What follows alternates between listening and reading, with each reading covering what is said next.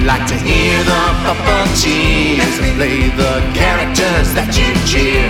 So join us as we go below the frame.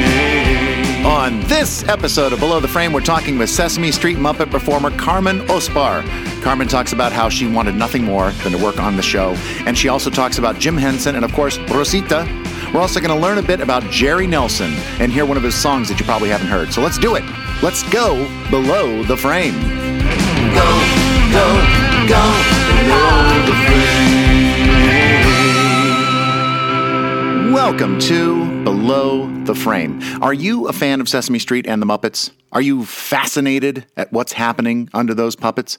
And you ever want to sit and talk with one of the Muppet performers? Well, you've come to the right place, because here on Below the Frame, we do just that. It's like you're in the room with us. My name is Matt Vogel, and today you're in the room with me and Carmen Ospar, performer of Rosita and Ovejita and Kiki from The Puzzle Place and a whole lot more. I love Carmen's story because she had a lot of hurdles to overcome to get to Sesame Street, which you will hear about very soon. And we're also going to learn in the show a little bit about one of my mentors, one of my friends, the great Jerry Nelson. All of that on today's episode. So there's nothing to it but to do it. Are you ready? I hope so, because I am. Let's go below the frame with Carmen Ospar. 1, 2, 3, 4. Go below the frame. Carmen, welcome, and thank you for being here and talking with me. Oh, thank you, Matt. It's wonderful to be here and hearing your voice. I missed you. I miss you too. When we're at work, we see each other all the time. Yeah. And yes. now we're not at work, so we're not seeing each other. That's okay. But you know what? I'm going to start way back when you were a little girl. You grew up in Mexico. Way, way back. Yeah, Mexico City. Right. In the south of the city. And you had a family, obviously. Yes, I was born in a beautiful family. We were 4, my parents and an older brother. His name was Emilio, and my father's name was Emilio. Okay, that's two Emilios. Very original, yeah. Yep. And my mother, her name was Carmen. And your name is Carmen. Yes, they didn't do a lot of thinking about names. 2 Emilios and 2 Carmens. Yes, let me ask you something. In the Mexican culture, do you have Junior? I mean, or is it he was just, your brother was just Emilio? It wasn't like Emilio Junior. Yeah, I think it's no, we don't use that. Just Emilio. I mean, and it's basically tradition. The first ones in your family are the names of their parents. I don't think it's like that anymore, but I'm old. So in the 60s, that was the thing, I guess. That was the way they did it. Yes. But tell me a little bit about growing up in Mexico City. What did your parents do? Yes, well, my mom had the hardest job in the world. She was a mom, stay-at-home mom. Yeah. And so she did everything. Yeah. And my dad worked in finances in a bank and insurances and numbers and things that I don't understand. Right. But right. he was a businessman. Seemed really happy. He was a businessman, yes. And what kind of things did you do as a kid growing up in Mexico City? Well, like normal things of a kid. But I have to tell you, I grew up maybe in a family of 4. But from my mother's side, she had 2 older brothers, and she had an older sister, and they all had a lot of kids. So in my family, we were all like very together all the time. We did a lot of things family. And a lot of kids. So the cousins, I have a lot of cousins my age, and my brother had a lot of cousins his age. So we all grew up doing things together, like in the weekends, after school. I did a lot of sports, and I did a lot of music. And what kind of sports did you play? I play volleyball and tennis, and I was a swimmer. So you played volleyball, you played tennis, and you were a swimmer. And did you do this like competitively? I did volleyball competitively. Yeah, how you say it? Competitively. That. Competitively, competitively. Yeah, competitivamente. Sí. Sí. ¿Cómo se dice competitive en español? Competitivo. Competitivo, sí. Yes, volleyball, I was serious about it. I train most of every day, except Sundays. What age was this? When was this that you were competitivo? in volleyball? I started in 5th grade, and it was fun. You know, it was like here, you know, you just play for fun. But as moved to middle school, I was in the school team, and then high school, I was in the school team, and then college, I was in the college team. So I know that's the reason my knees are so bad right now, because I was a fielder and a spiker, so I live on the floor. I know. So you played sports. You also said you did music? Yes, I play guitar, and it was funny because my brother had all the music classes. I didn't, but I had friends, and I learned to play the guitar observing my friends and getting together with them and trying to get the music, you know, out of our favorite songs. We used to try to get them in the guitar. In those days, there were not now that you can just look on the computer. Right. Or buy a book, you know, and see. Now there was nothing. So it was us trying to figure it out how to do that. So by ear? Yeah. And it was great. Hours and hours of entertainment and frustration, but you know. And was it classical style, or was it strumming? No, it was not classical style. It was just like, you know, our favorite songs on the radio and what kind of music were you? What kind of music were you listening to back then?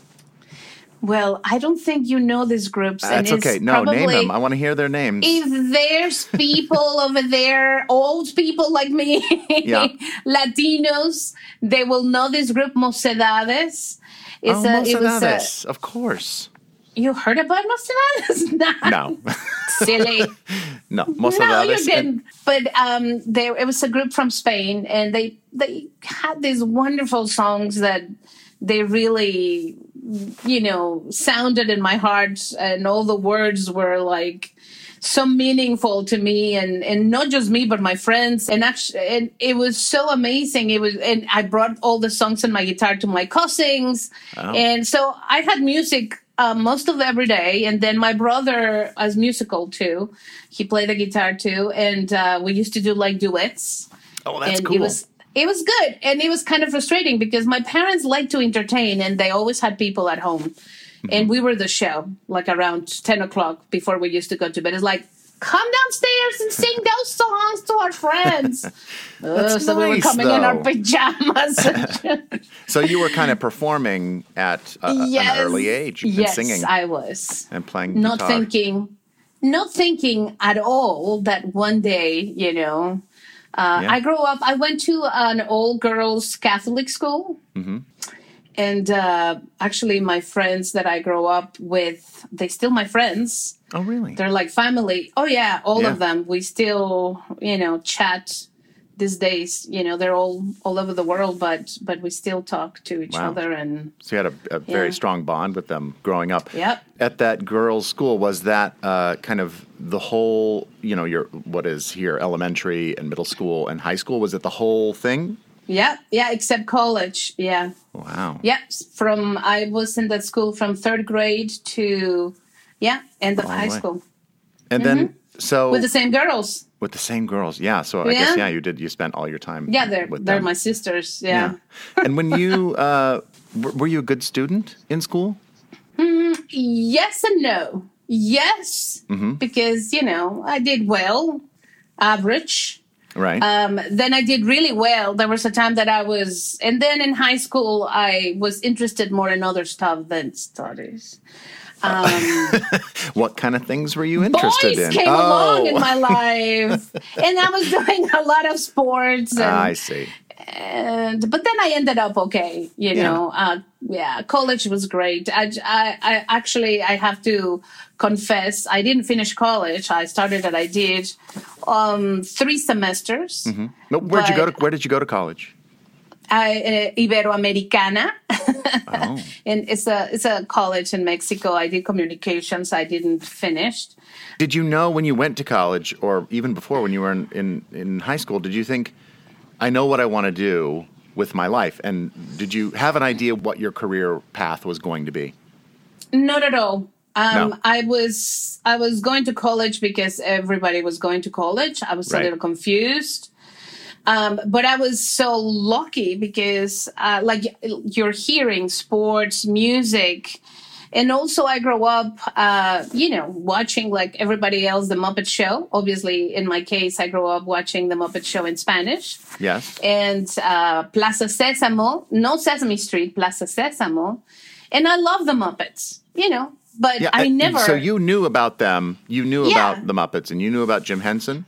I knew about Jim Henson. I started hearing about him around high school.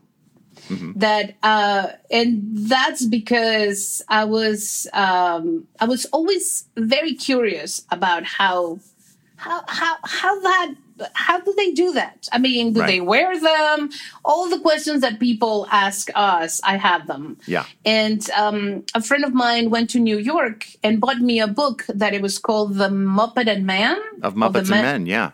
Yes. Yeah, it's the Making of the Muppet Show book. It's a great book. It was a wonderful book, but he came with this present, and I remember, that was my first hit of oh my God. Yeah. They That's do how that. they do this. I was blown away. I just couldn't believe it. And it's when I saw the face of Jim Henson and Frank Oz and Jerry Nelson and everybody and Richard Hunt, I kind of ate that book every day. I was reading it because it was so amazing. Was this after you had watched The Muppet Show? Or was it kind of... So you watched The Muppet Show earlier in life? Well, yeah. Well, high school, I was not that young. I was finishing high school. So it was kind of happening at the same time where you were watching The Muppet Show, and then you got this book, and wow, that's how they do that. You still I never not even contemplate that, Matt, at all. I mean, maybe it's weird to say this, but I don't think that my life in Mexico at that time as a female, I don't know, especially growing up when I was growing up, that was not expected of me being an actress or, it's funny. I never thought about it at all. Even that I always did it at school. I was in the plays, not like here that they really have a very good program in arts. We didn't have that. I mean, I grew up in a very academic girls' school and the art was not there for us. So in a way, now looking back, I always did those things with my cousins and playing and pretending and entertaining dinner guests and singing absolutely all the time. And I mean, it was a time in high school that a group of my friends, we were 5 girls, that they wanted us to record an album. They wanted us to make us like a women, group. In those days, that was Menudo, and like they a wanted female to Menudo. Yeah. You were going to be the female Menudo? Maybe, yes, that's what they want us to do, and obviously, all our parents said absolutely not. So, why did they say no? Because they didn't want us to do that. And in those days, we used to say, "Okay." Okay, yeah. Yeah, you weren't going to go against mom and dad, that's for sure. Yeah, and we didn't have that interest either. Completely. We really thought it was awesome, but... Yeah. Nobody was really driven to do that. No, but I was driven when I saw an announcement in my college that they required, and my brother actually reinforced the information, that they needed young people to learn how to perform puppets for television, Muppet style. So you saw this ad, and they were wanting young people to be puppeteers on a TV show. What was your reaction to that? Yes, I grabbed the paper and I called and I went to the audition for the workshop. And this is just me with other friends, another 2-3 friends. We went to the audition. Yeah. We all speak a little bit of English. The puppeteers. The person that it was training the people that were from Texas, I was 18 or 19. They had everything for 2 TV shows. They have puppets, they have producers, they have everything. They were ready to go. Nobody was interested to perform these characters. So isn't that weird? Yeah. I mean, this is 81, 82. So there we are. They select me and another 20 people for this workshop. And I think that was the beginning. For me, it was interesting. It was hard. That workshop was hard. I was petrified. They were all actors. and they were serious actors, you know. Right. They had acting backgrounds. So for them, improvisation and all that was so easy. For me, that was so difficult. But for me, what it was so easy was when I put the puppet in my hands and I got it and it clicked. It was some connection that I remember thinking, wow, I want to do this for the rest of my life. I love it. Did you love it because it was a challenge? It was such a challenge to bring life to this one expression thing. Yeah. And I remember like moving my wrist and seeing this face coming to life with my movements and it had so much expression. And were you using a monitor? At the beginning, we were using a mirror, and then we moved to a monitor. Yes, but even seeing monitor, just your connection with that puppet, whether it was in a mirror or on a monitor, you were looking at it and you were fascinated by the fact that you could move the puppet's head in a certain way, and it would look like it was emitting some sort of emotion. Yes, all the emotions. Yeah. It was interesting just moving it a little bit. And so then I started having the connection with the puppeteering, and all the actors had no problem performing, but they were not communicating it with the puppet. It was really interesting because I think his name was Mark. I remember that he was like, oh my gosh, look what Carmen is doing. Now, Carmen, look what they're doing in the performance. They were kind of like... Yeah. But at the end, 2 weeks of intense work, the Americans left. They left a group of puppeteers, and they left me there as a captain puppeteer, and I was the youngest one. And so now you're on this show, two shows. You're on 2 shows. You're the puppet captain. You've never really done this before, except for 2 weeks. Mm-hmm. And well, what do you do? Cry a lot. Watch a lot of Muppet Show and Plaza Sesamo. That it was not enough, really. As you know, you encounter a world that nobody knows, especially cameraman. And of course, they left some instructions and they build the sets accordingly for us to have a place to sometimes... For you to understand, there was a live show every night, and it was a game show. And that was easier because I was behind like a radio. It was like a radio station, like a disc jockey booth. Yeah. So my character, that it was a monster, lived there. So it was easy. I had my monitor. And the other show was a children's show. It's called The Treasure of Knowledge. And it was amazing. It was so much fun. It was a farm. Yeah. So the farmer and his granddaughter, used to teach things, and all the animals had all these questions. It's such a great concept of show, adorable. A lot of kids in Mexico remember that. Well, now older people. How long did that show last? Or did both shows? How long did they last? Well, XE2, that was the game show. It was live. It was a different game every night. And it was #1 for 5 years. Wow. So I worked in that for 5 years. And The Treasure of Knowledge, we had like 4 or 5 seasons. Oh, my God. So, yeah, that's the reason I didn't finish college. Because I got so busy. But you were busy, and something that really was interesting you was pulling you away. You know, it makes sense. But it was really difficult because I ended up being the only one loving puppeteering. The actors wanted to move on acting, but I keep saying, but you're acting, yeah, but we want to show our faces. And like this, we're never going to be able to show our faces. So they move on to soap operas. And I wanted to learn more. And I heard that they were going to redo Plaza Sesamo. And some people from Jim Henson, they were going to go to Mexico and select some people for So this Plaza was around Sesamo. 1985 or so? And that was 1983. 1983. And so that's when you heard this was going to happen. There was going to be a Muppet workshop, and they're going to. What are they doing? They're looking for puppeteers for Plaza Sesamo?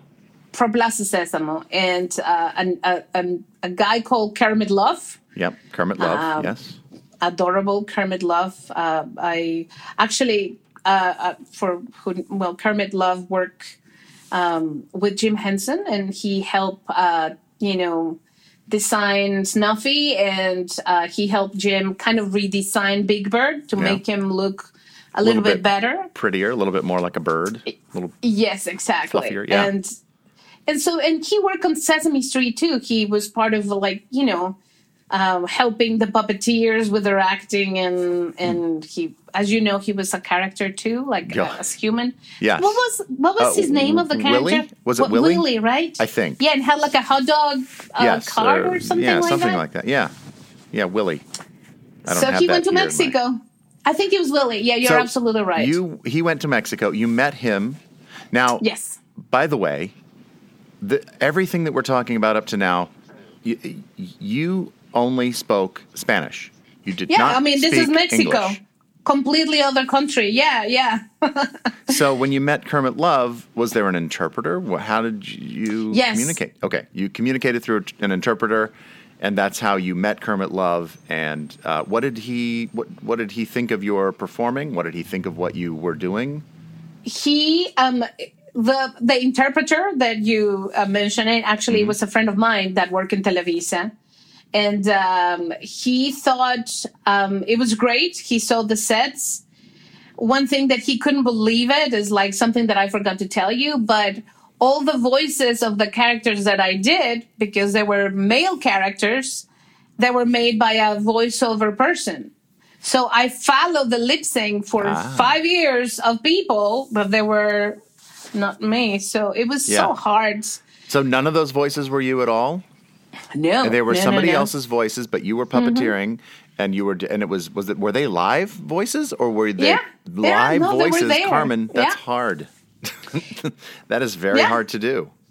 And I used to, I know them so well by the end of the fifth, we kind of knew each other.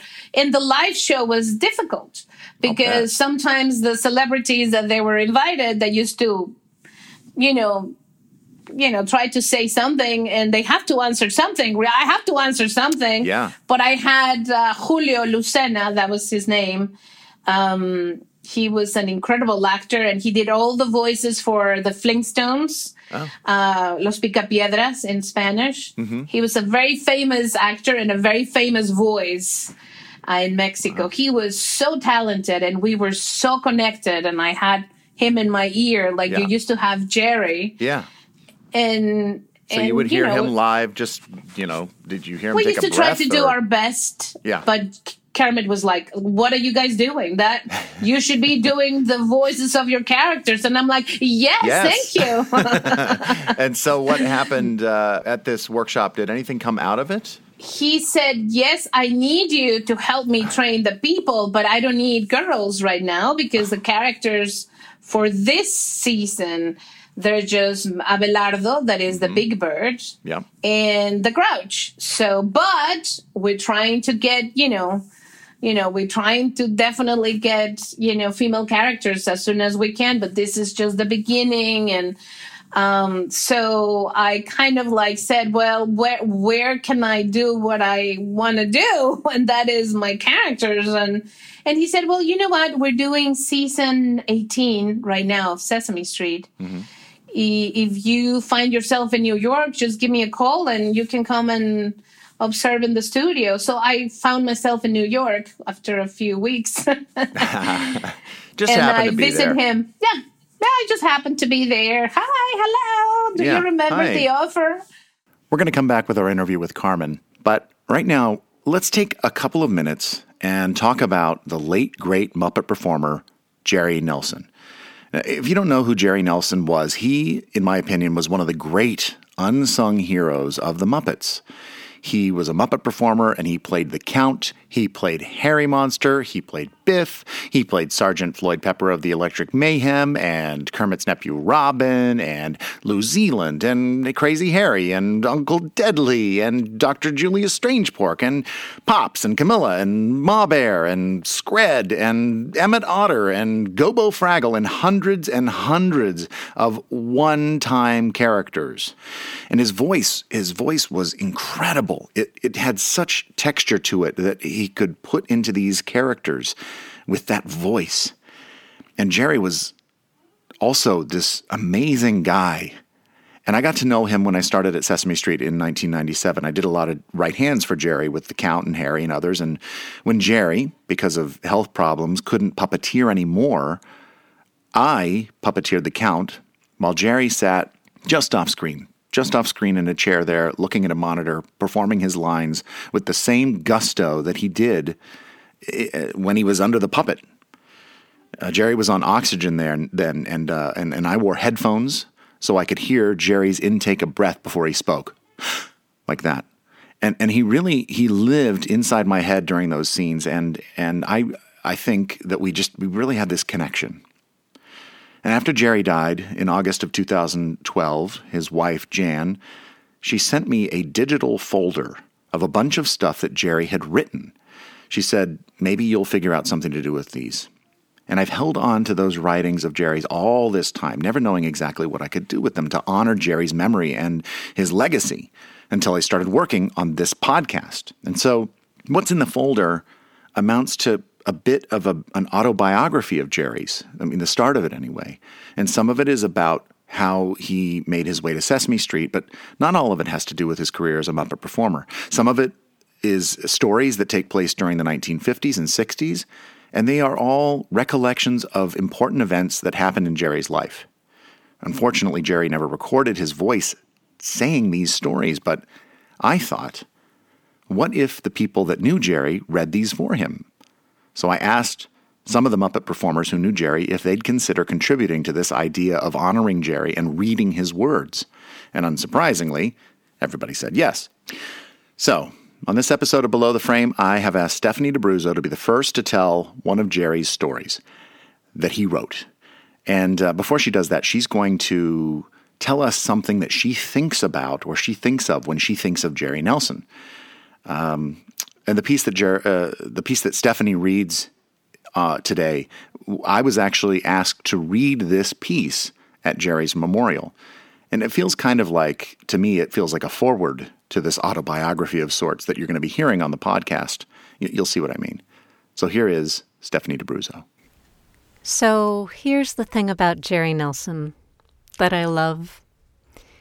Whenever anyone brings up Jerry Nelson's name in any kind of conversation or any context, inevitably, all of us who knew and loved him the way we did will all just have that same kind of sigh reaction. We'll go, "Oh, Jerry," or "Jerry." That says everything. That says everything about the way we felt about him, and the way we still feel about him, and the way we'll always feel about him. When I was 11 years old, I saw a marionette in one of the display windows of Van Devers department store in Tulsa, Oklahoma, while visiting my grandparents for the Christmas holidays. My mother noted my interest, and it was one of my presents that year.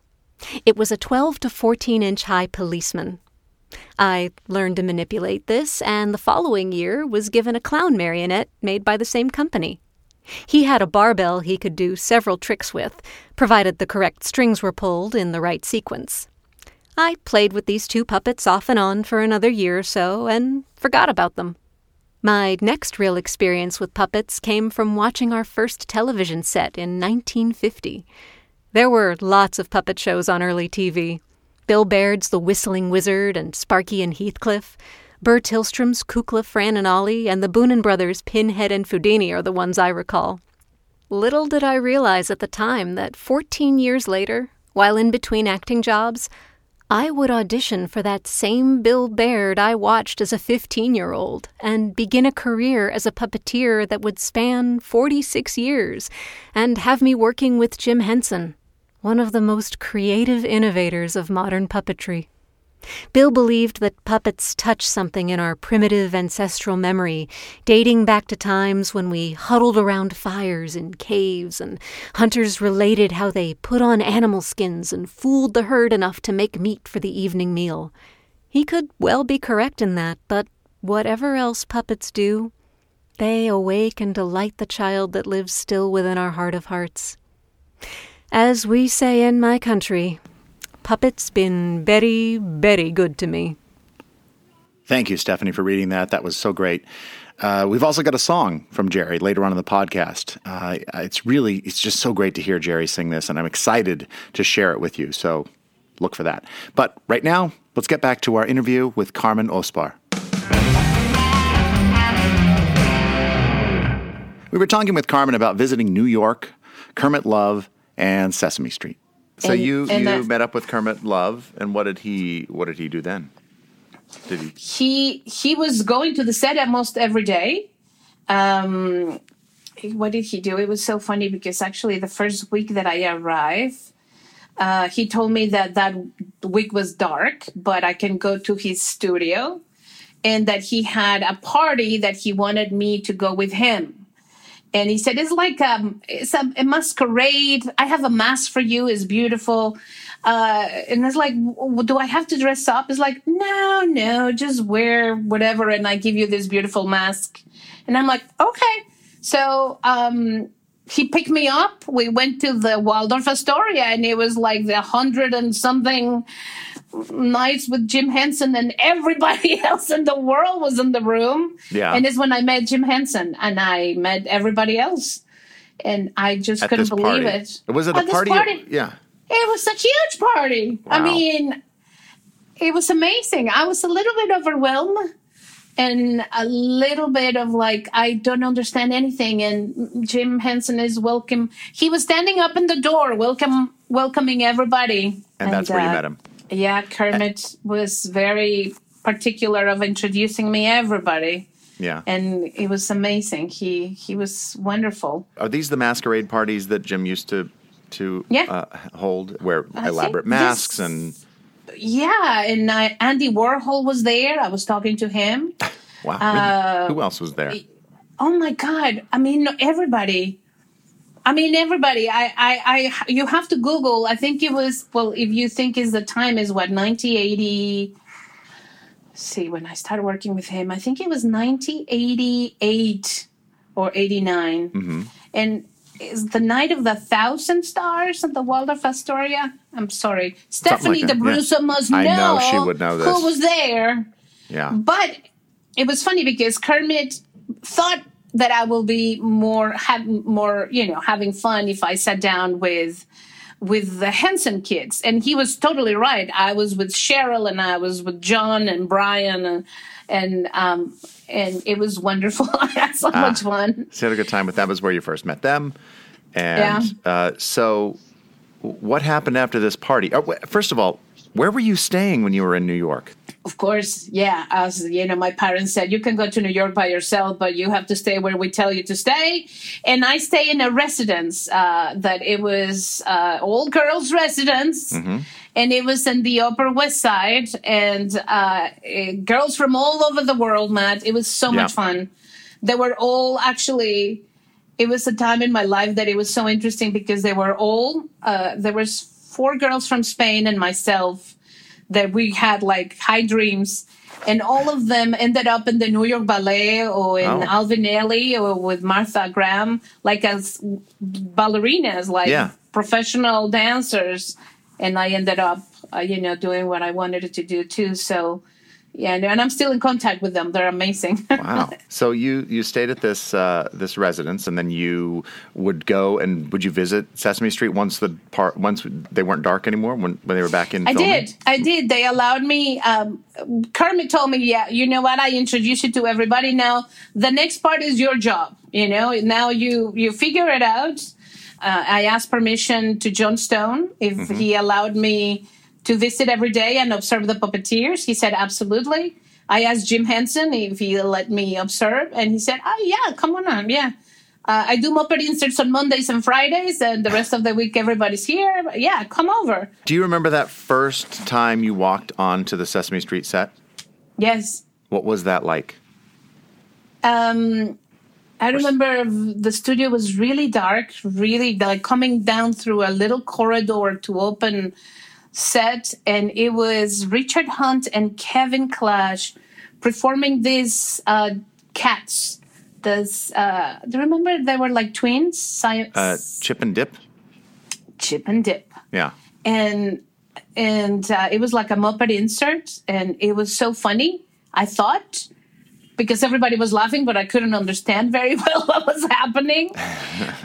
But I do remember them getting up and seeing Richard Hunt just got up with a $1 million smile, saw a new face that it was me, and he went like, hello, and just came over and introduced himself, and then Kevin say hello too, and it was just, it was surreal.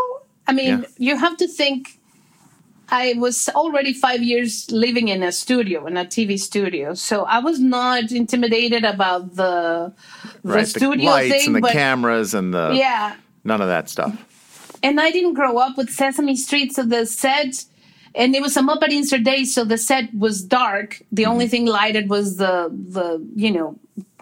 above ground set. Yeah.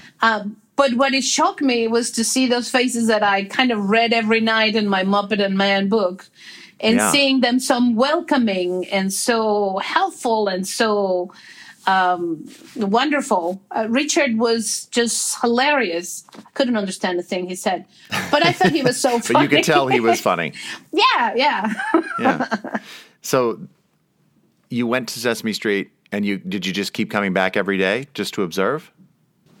Well, you know what? They gave me a visa for, I think it was, my tourist visa lasted, I think 3 months. It was like in those days, they used to give you like 3 months. I saved enough money to stay in the residence like for 2 months. And every day I went, and every day I learned something, or a lot of more than one thing new. It was amazing to see these guys working. And not just that, but seeing them doing their character's voice and the whole performance and the way they were connecting with the characters and the relationship between the characters and the relationship between the performers. Yeah. All that I never had. 5 years of working, but I never had that. Did you, when you saw them working and they were doing basically what you had been doing, in the same manner anyway, using a monitor, and were you a little validated? Were you like, oh, I'm doing it right? Yes and no. What's the no part? Well, the no part was that the voices, the voice, right? Yeah, but still, you had done, and this was a lot of that was kind of, it was just you doing it. You had trying the drive to figure do it out. All the prop stuff, Matt, and all the way the cameras were facing the character. They how they do it. All those things were like, oh, they do that like that. Oh, of course, you can use somebody else to pass the prop. Yeah. All the editing, but you don't know that if you can't see below the frame. That's the name of this podcast. Exactly, below the frame. But you really seriously, you don't know what. It's so hard to know what's going on. You really have to see it in real life before you go, oh yeah, that's what they do. Below the frame was amazing. Seriously, that it made me cry every day because I thought, oh my God. It was such a magical below the frame too, because all the performers enjoy so much what they were doing. Yeah, the way they prepare before, and not just below the frame puppeteers, but all the crew and everything. They were so in tune with, and they're so in tune with what they were doing that it is flawless. And it was so amazing. So at the end of this time, at the end of your 2 months, what do? You got to go home. I didn't want to. I'm like, I would love to stay with them. I went home, and I went home really excited about, bringing all the things that I learned. And actually, we did another TV show in that time. And all the below the frame things that I learned, they were used. And I was not afraid to try other things, that they worked. Some they didn't. Yeah. But it was in my head that I just wanted it to go back and work with that group of people so badly, because I went back to Mexico again and be by myself, like the only person that I really got the puppets at that time. So nobody spoke my language of puppetry and that and what I did. So I just went back, and I went back. So you went back and you were doing the thing that you'd done before, kind of enhanced now because you had a new set of tools and information that you had learned after observing on Sesame Street. Like, what were your next steps? What did you do then? You wanted to be in New York. You wanted to be on Sesame Street. But how were you thinking you were going to do that? Well, I did this TV show in Mexico, and I asked Kermit if I was able to go back in season 19 and to observe for a little while. And he said, yeah, I mean, everybody misses you here, so come over again. And I did. And probably after the third week that I was there, they were going to have a workshop for puppeteers. Yeah. And Jim Henson invited me to be part of that workshop. So, I remember thinking, well, it's going to be impossible, but I want to learn from them, and this workshop is going to help me a lot.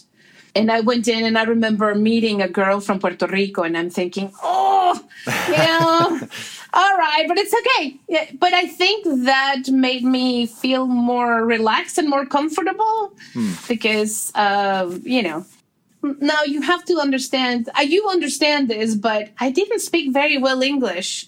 So all these things, I just did them for the love of the art.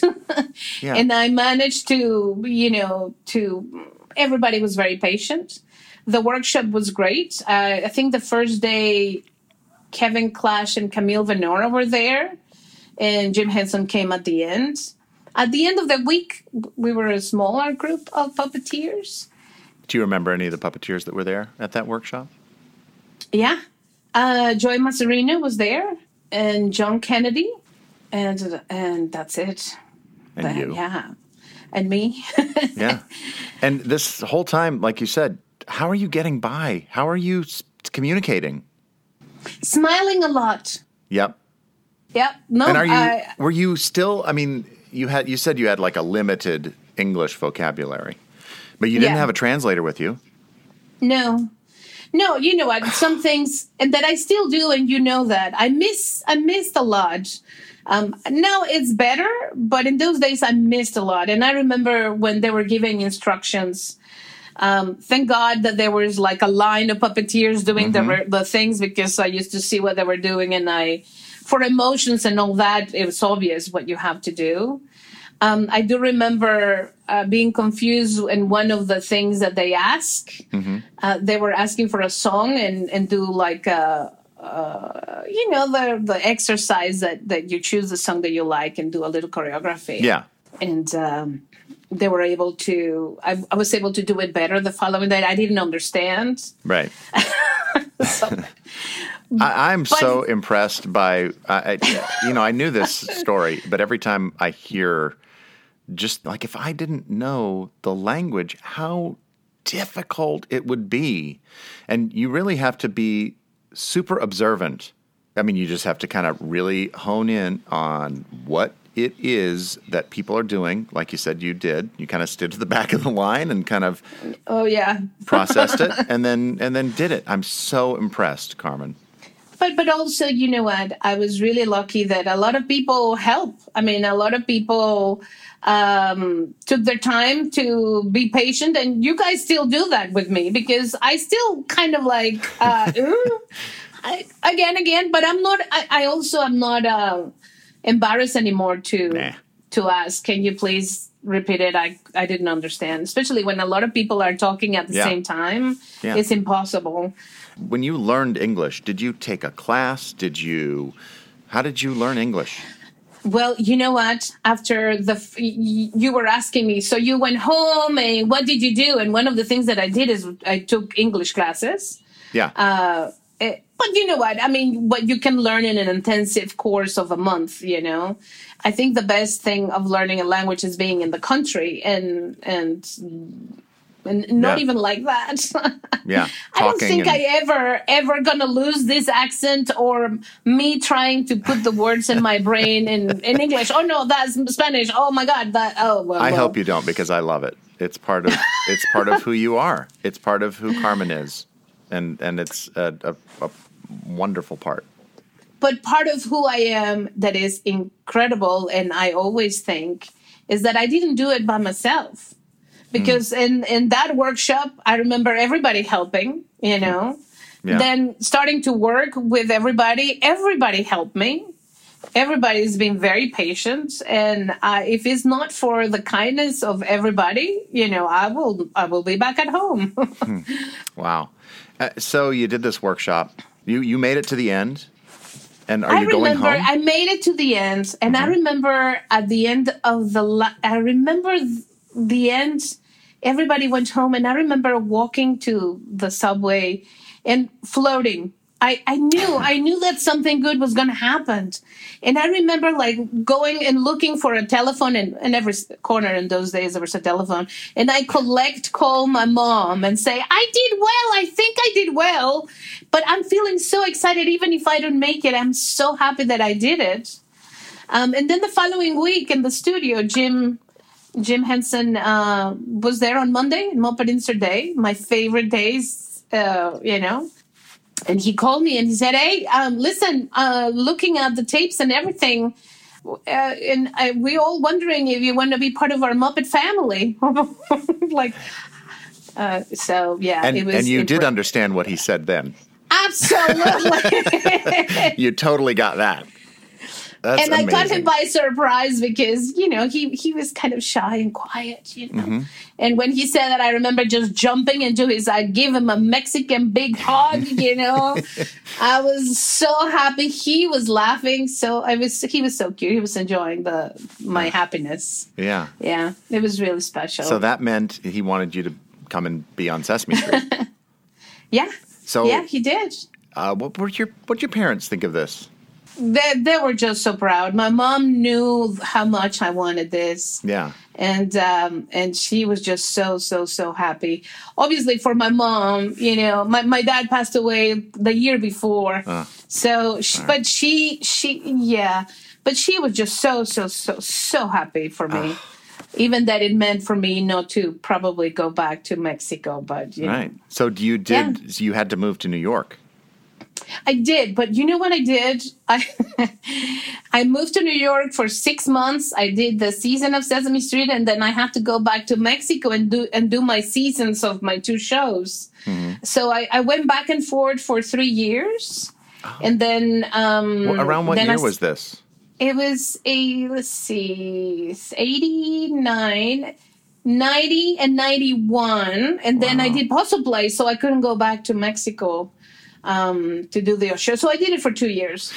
So you moved to New York when you were doing Sesame Street. And do you remember what the first bit you were in? I know it's so hard to remember what those first bits are because we do so many of them. Or do you remember, was there anything that first season of working there that you were like, oh, I got to right-hand Jerry? Yes. Or, you know, like, was there anything like that? There's 2 things that I remember clearly.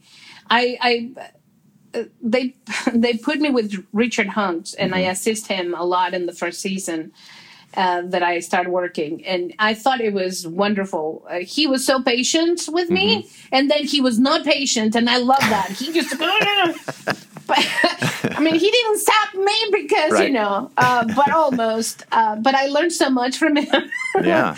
And then I was terrified. But I do remember doing, in those days, he used to do Forgetful Jones. It was Forgetful. And there was a lot of Muppet inserts with them walking into a canteen or opening doors. And yeah. I remember being in one of those and thinking, oh my God, I'm in one of these ones. I can't believe that I'm opening the doors. Yeah. Oh, hi. It was so great. And then the same day, we did a Muppet insert, and they put me in the background of a Muppet insert, and I was just like a person, like a lady, all dressed with Venetian outfits. I don't remember I just remember being petrified. Yeah. In the background. Scared. Now, why were you I scared? didn't want to move a lot. What was your fear? My fear was to do a bad job, you know, Right. or to fail. No. fail. And it was like they hired me. They kind of see me doing something wrong in the background, and they're going to return me home. I think also now looking back, I think the group of puppeteers, you have to make sure that you fit in with everybody, Right. And they're not just going to hand you a character just your first day. It's not how we do it. Exactly. And they also wanted to see what I was able to give them. It was strange times because Jim just passed away in 90. And that was my first season. So imagine that he tells you, welcome to the family. It was a little bit of a long process of me getting my green card. It was, they always work in other countries and hiring local puppeteers, but they never hire a puppeteer from another country to work on Sesame Street. So they were learning about that too. And Peter Shuby, the lawyer of the company in those days, I had a lot of lunches with him and Jim trying to figure it out how to get my papers. So while that was being processed, I couldn't work. We're going to continue talking with Carmen here in just a bit. But first, more on Jerry Nelson. And Jerry, he wrote all these stories, and he had collected them in a document that he called My Funny Old Life. And right at the beginning, he wrote this. I was born in the Chinese Year of the Dog, July 10th, 1934, so I'm what you could call a crabby dog. I'm loyal, trustworthy, and friendly, but leave me alone sort of thing if you catch my drift.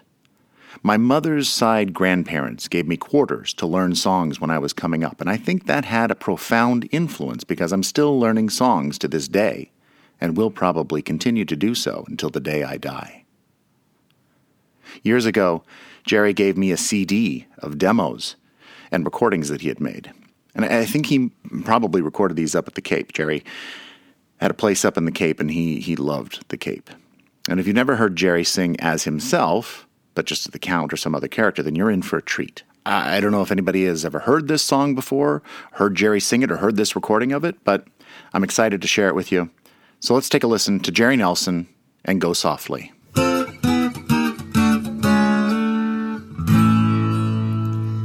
Go softly from a quiet time, confine your thoughts of me to rhyme. Never leave our lovely dreams, but don't forget they all were dreams. I feel the morning almost here. I hear the rush of lovers near. Of the past I'm so afraid, but I won't let tomorrow fade.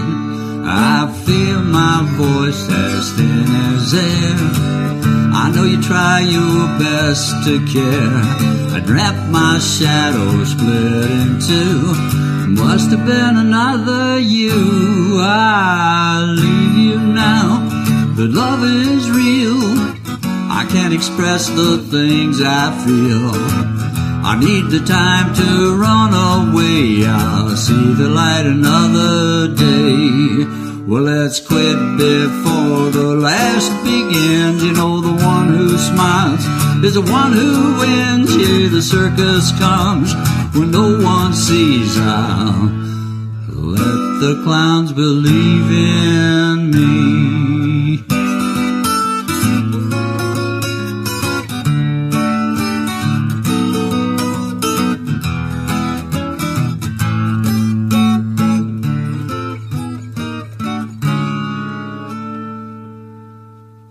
Thank you, Jerry. We're going to hear more songs from Jerry and more stories in upcoming episodes of Below the Frame. Go, go, go, below the frame. Okay, we are back with Carmen Osbar. She was talking about not being able to work on Sesame Street yet because she didn't have her papers. And we are going to pick up with Carmen and a memory about Jim Henson. So Jim, I remember he invited me one day to see him directing one of the episodes of the Jim Henson Hour, and he was filming in the 225, and now they call it the Carriage House. The Carriage House, yeah. Yeah. And it was an incredible environment because it was like the rainforest, and he wanted me to play this character because obviously it's a rainforest and they wanted it an accent, and I couldn't work in that project because I didn't have papers, but he invited me to observe, and I was there the 2-3 days that they record, and I remember being just so happy to be part of the team.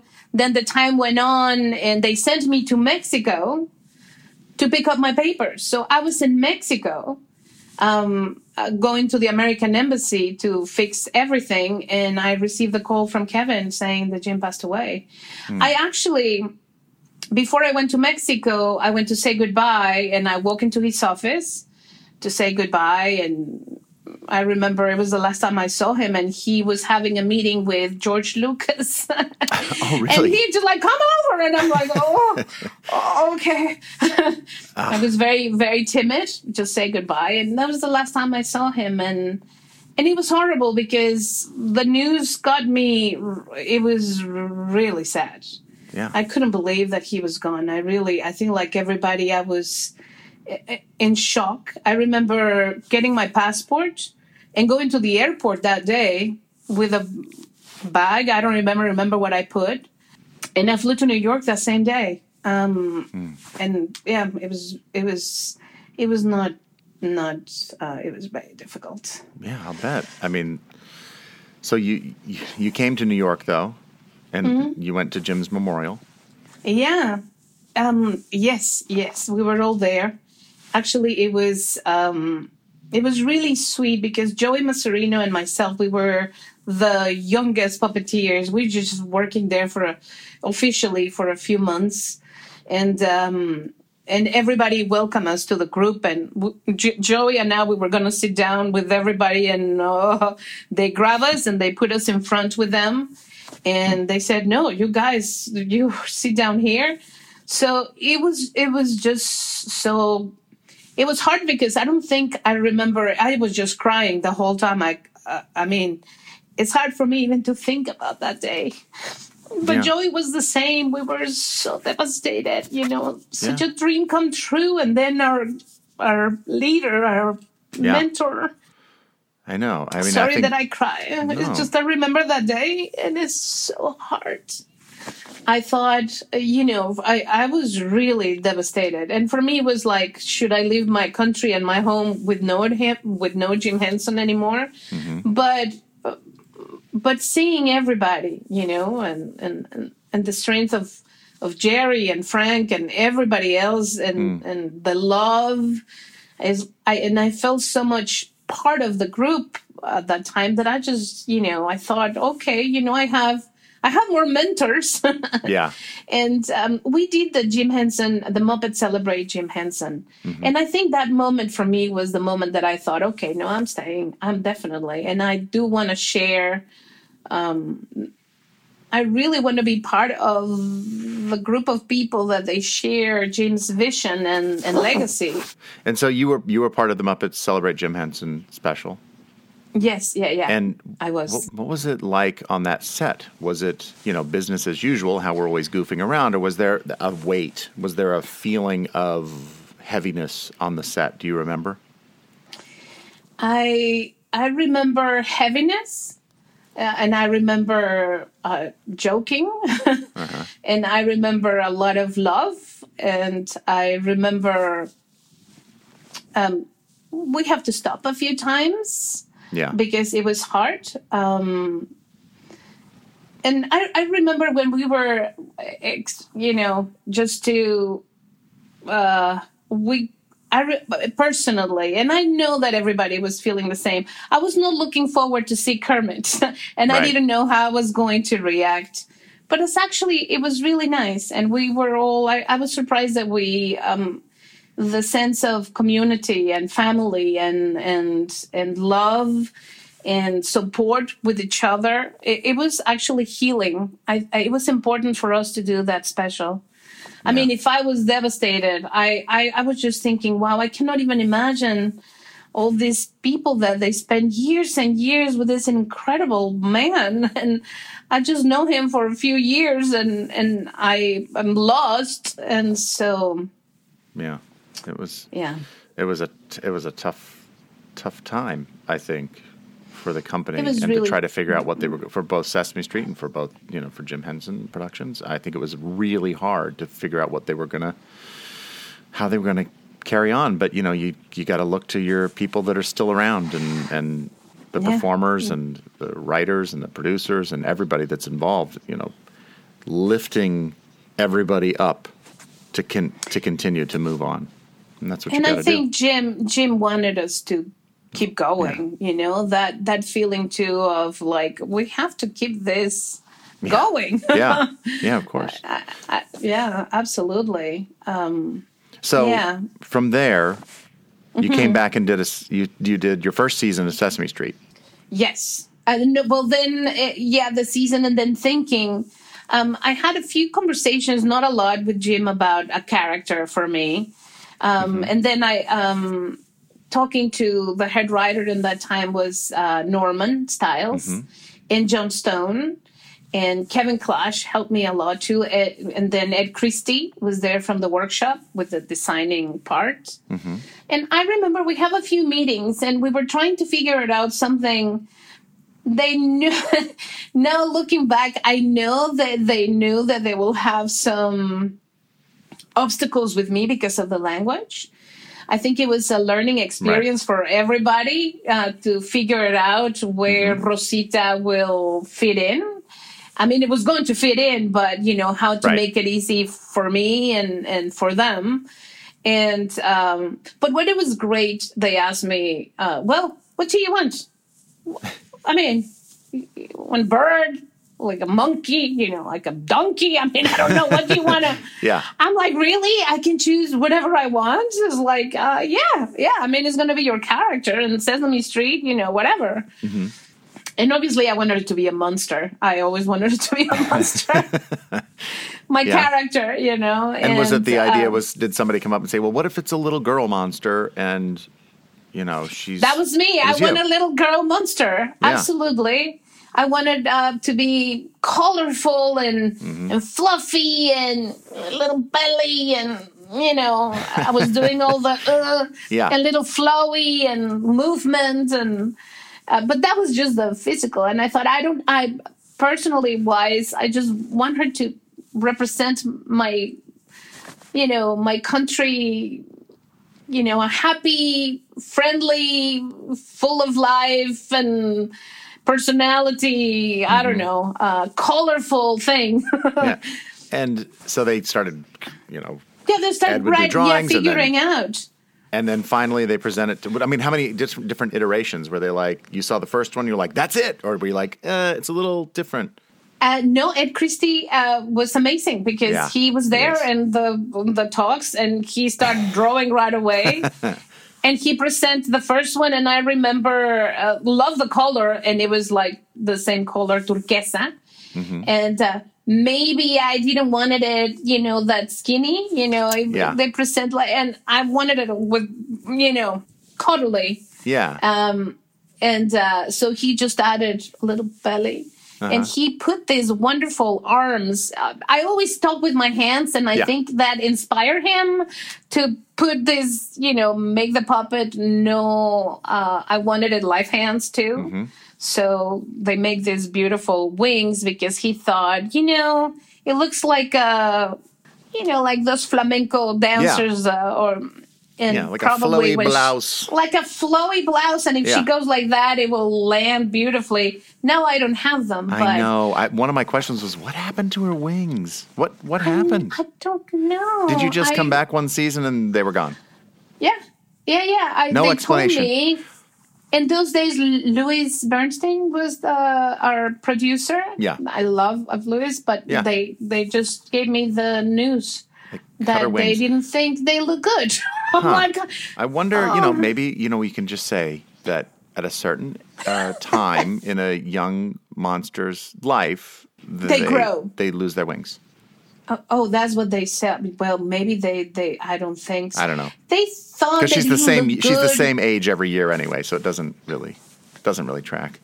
But practically, that my head, because now the design is different. Yeah. is for me, I'm working always like both you have your arms. head to and the side, and but with those wings, it kind of provided a little bit of cover. I remember I had Velcro here and Yeah. now Velcro, remember? Yeah. You just Well, felt not right on the anymore. front of your mic. Oh, yeah, I know. Now she doesn't. My have her head wings. is everywhere. Tell me Rosita's full name, please. And this is Sonia Manzano because she wrote a script that she had to, and we do that in Mexico. I mean, I don't. Yeah. I can tell you. I'm going to tell you Rosita's name. Rosita la Monstruo de las Cuevas. Rosita And that del was- Monstruo de las Cuevas. La Monstruo de las Cuevas. And yeah, the Monstruo monster of the caves. She's But the actually, monster. Las Cuevas, it's actually a last name. Oh. But the thing is, we all in Mexico or in Latino countries, we're very proud to say all our names. Yes. I mean, you have a very long name. Yeah, my parents, I'm telling you, and I thought it was a joke all my life. But it's when not I a saw- joke. It is not a joke. So what is your full name, Carmen? My full name, and listen to this, everybody, on. and I want you to repeat after me. Carmen Mercedes Guadalupe de la Santísima Trinidad. That's my name's Osvar Vertis. So we have to say everything. Carmen Mercedes Guadalupe de la Santísima Trinidad Osvar Vertis. Yeah. How fast can you say it? Say it as fast as Carmen you can. Mercedes Guadalupe de la Santísima Trinidad Osvar Vertis.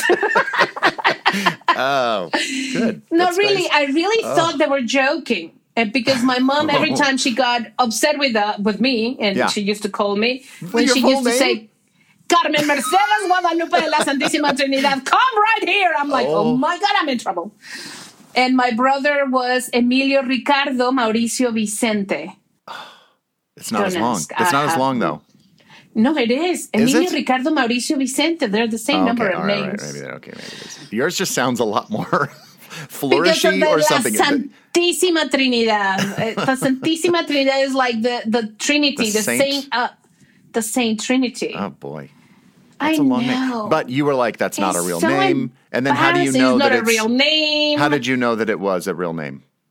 When I saw my baptism thing, Yeah, your It's like certificate. my certificate of baptism, they're all the names written there. I'm like, it's not a joke. Oh, man, Holy moly! Yeah. Oh, boy.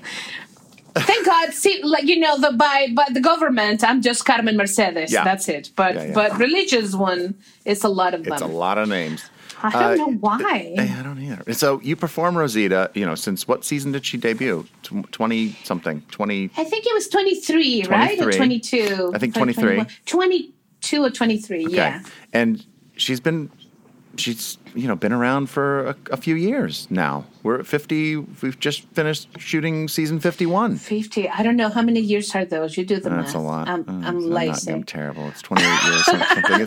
It's 20. A lot of years, years. and I'm so happy. I'm so proud. I know, Rosita was. I think it's a work of love from everybody. Like I said before, I think it was the first time for Sesame Street to have a performer from another country. Mm-hmm. They're always being very supportive, but not just with me, but with the idea of showing kids that you can do it, Yeah. whatever your language, whatever.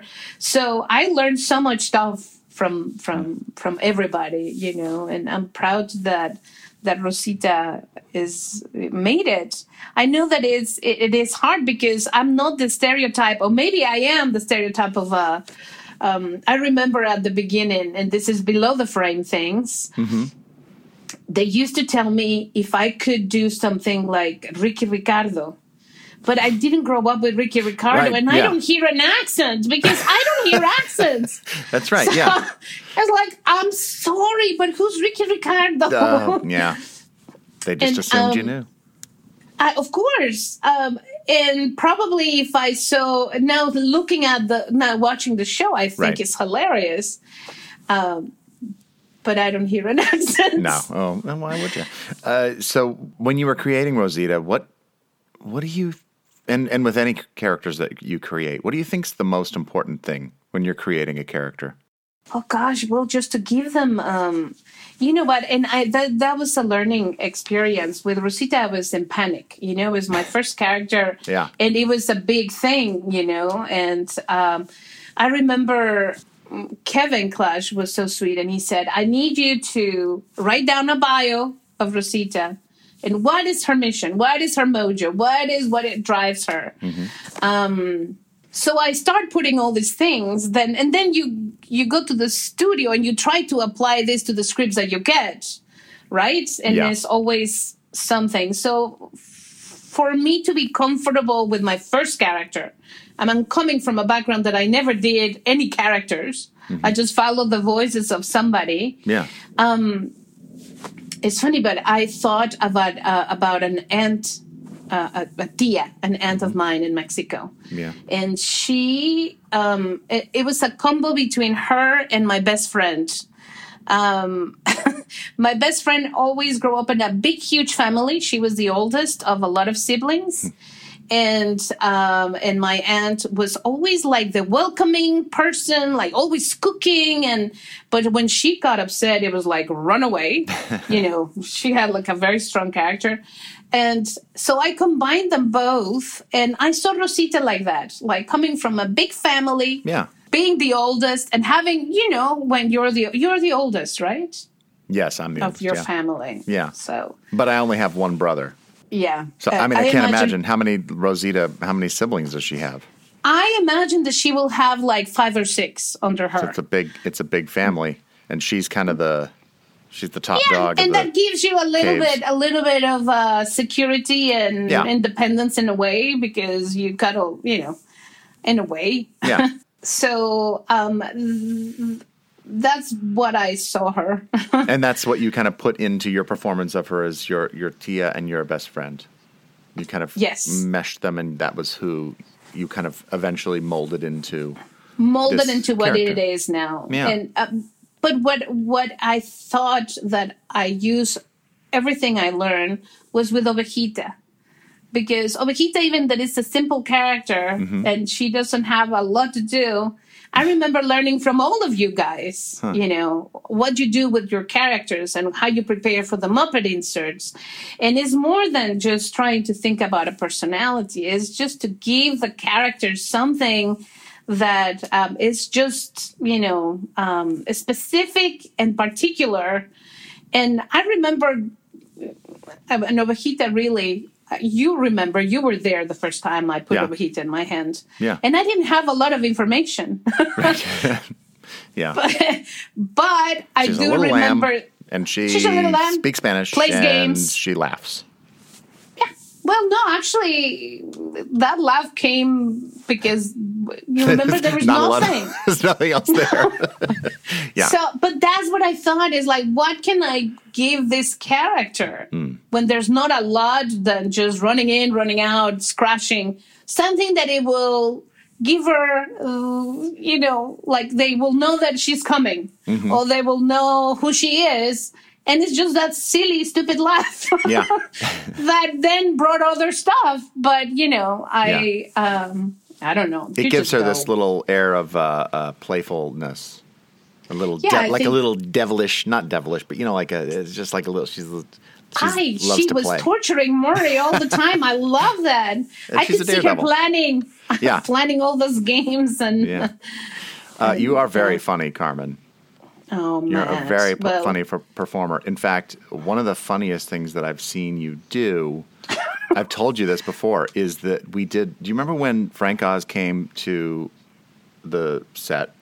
And it was not, we were not shooting that day, but he was going to do a day on character. Remember, he was talking about characters, and it was just us. It was all the Muppet performers were there.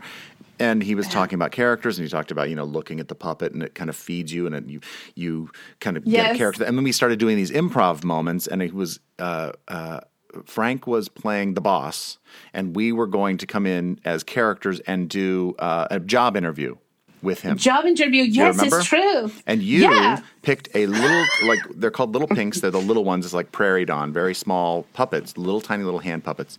And you came in, and you had made the very bold choice of only speaking Spanish.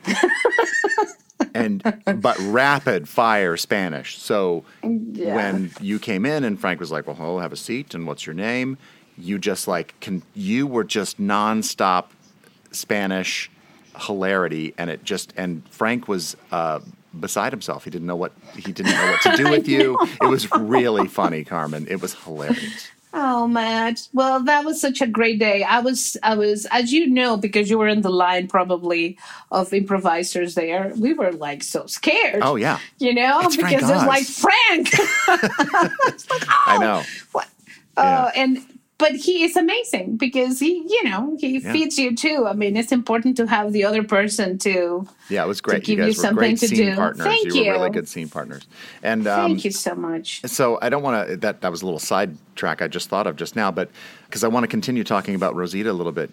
Sesame Workshop has a military families initiative, and Rosita was featured prominently in some videos that we made, and it was really important for you. That was a really important part for Rosita to be in. Yeah.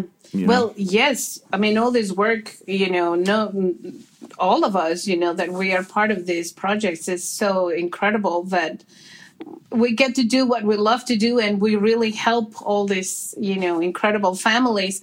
For me, it was interesting because when they asked me, when they told me that I was going to do, that Rosita dad was going to be in a wheelchair, and I read the script, I couldn't stop crying, because thinking of a kid going through what Rosita was going to go through, and it really got me. And I thought, oh my God, you always think about the military families or families that they're going through changes. Yeah. And it never hit me until I felt it through Rosita, and it really shocked me, So when we did that video,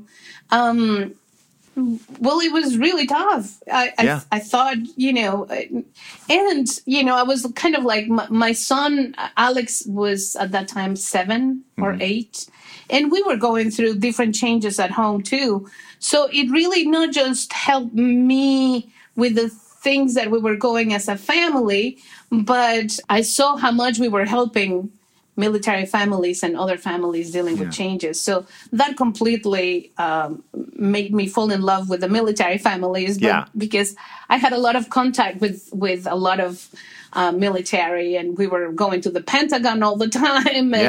And these people are, wonderful and loving. And if anybody is going to address those very specific issues that military families have, Sesame Workshop, Sesame Street can do that so well because of their visibility and because they have a really strong voice, a very kind and compassionate voice. But this is really specialized on military families or whatever our other initiatives might be, food insecurity or incarceration or any of those, divorce, any of those kinds of really important issues. And Sesame Workshop can do that like nobody else can. I know it is. I'm so proud of the work that we do with them. They're amazing. Yeah. It's a great opportunity to help. Yeah. So, Carmen, I'm now going to ask you some rapid fire questions. Ooh, okay. Ready. So get ready. Gosh. Just whatever comes to the top of your head, or whatever you think. All right. Are you ready? I am ready, Mr. Vogel. Okay, here we go. What is the hardest part about being a puppeteer? Speaking the language. What is the easiest part? Being with my friends. What is your biggest strength, do you think, as a puppeteer or a performer? Oh, gosh, my strength. Singing. Oh. What is your biggest weakness? Everything. No. Okay, what's one of your favorite things about being a Sesame Street Muppet performer? My favorite things? Oh, my God, Matt. Just share my days with you and everything. I don't know. No, that's good. No, just whole whatever. Thing. Yeah, whatever comes to your mind. If you weren't a puppeteer, what would your career be right now? Wow. Well, I never thought about anything else. Isn't that weird? Yeah. Maybe I'm a girl menudo. Oh yeah, maybe you'd be in the girl menudo. Except after a certain time, you can't be in the girl menudo anymore because you have to. Of course. A very short amount of time. I never thought about that. I mean, I left when I didn't know what I was going to be, and then I found it, and I never thought about anything You never else. looked back. Okay, No. all right, fine. Okay, there are probably people listening who want to hear you tell them what they need to do to become a Sesame Street Muppet performer. What would that be? Practice. Good. Observe and be very observant. Yeah. Because I remember Jim and Kermit used to send me to the Central Park Zoo to observe people and animals. It was so funny, but they did. Yeah. And is to be a very well observant. Good. Okay, what is the best piece of advice that you've gotten during your career? Wow. There's so many, though, actually. Mm-hmm. Probably the best one is to have fun. Yeah. Because you forget to have fun, and you are so into your head of what you're going to do that if you don't have fun, whatever all the other advice that I can tell you right now, it will not work. Yeah. So Good, that's have good. fun and That's good. follow your instinct. Yeah. Okay, so, I mean, you know this. Jerry Nelson is very special to both of us, to all of us, really. But Jerry.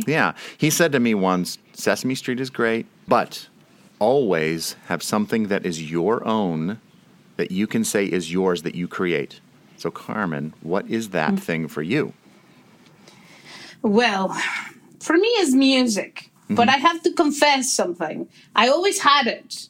But I have a few years that I've not been able to do a lot because my thing is my son, and my family. Yeah. But for me, that other part was music. Not as you do a great job with that advice, and I know that you had your group and you write music and you do your music. I just like to listen in and play the guitar, but that is perfectly that's valid. the best advice ever from Jerry. Yeah, you got to have that one thing that's yours. Yeah, absolutely. Yeah. Well, Carmen, thank you so much for talking to me. Mr. I am so Matt. impressed by you, and always, whether it's just your performance or your story, and I'm so lucky that you're my friend. Well, the same. I always say that, Matt. We're lucky to have such a nice family, chosen family. We are. And thank you so much for having me. I wish the best to everybody that they're listening, and follow your dreams. Thank you, Matt. Thanks. I love Carmen. She's a good buddy of mine. Well, that's Below the Frame for today. Connect with us online at Twitter, Instagram, and Facebook. Just search for Below the Frame. Our show was produced by me with editing assistance from Jared Fairclough.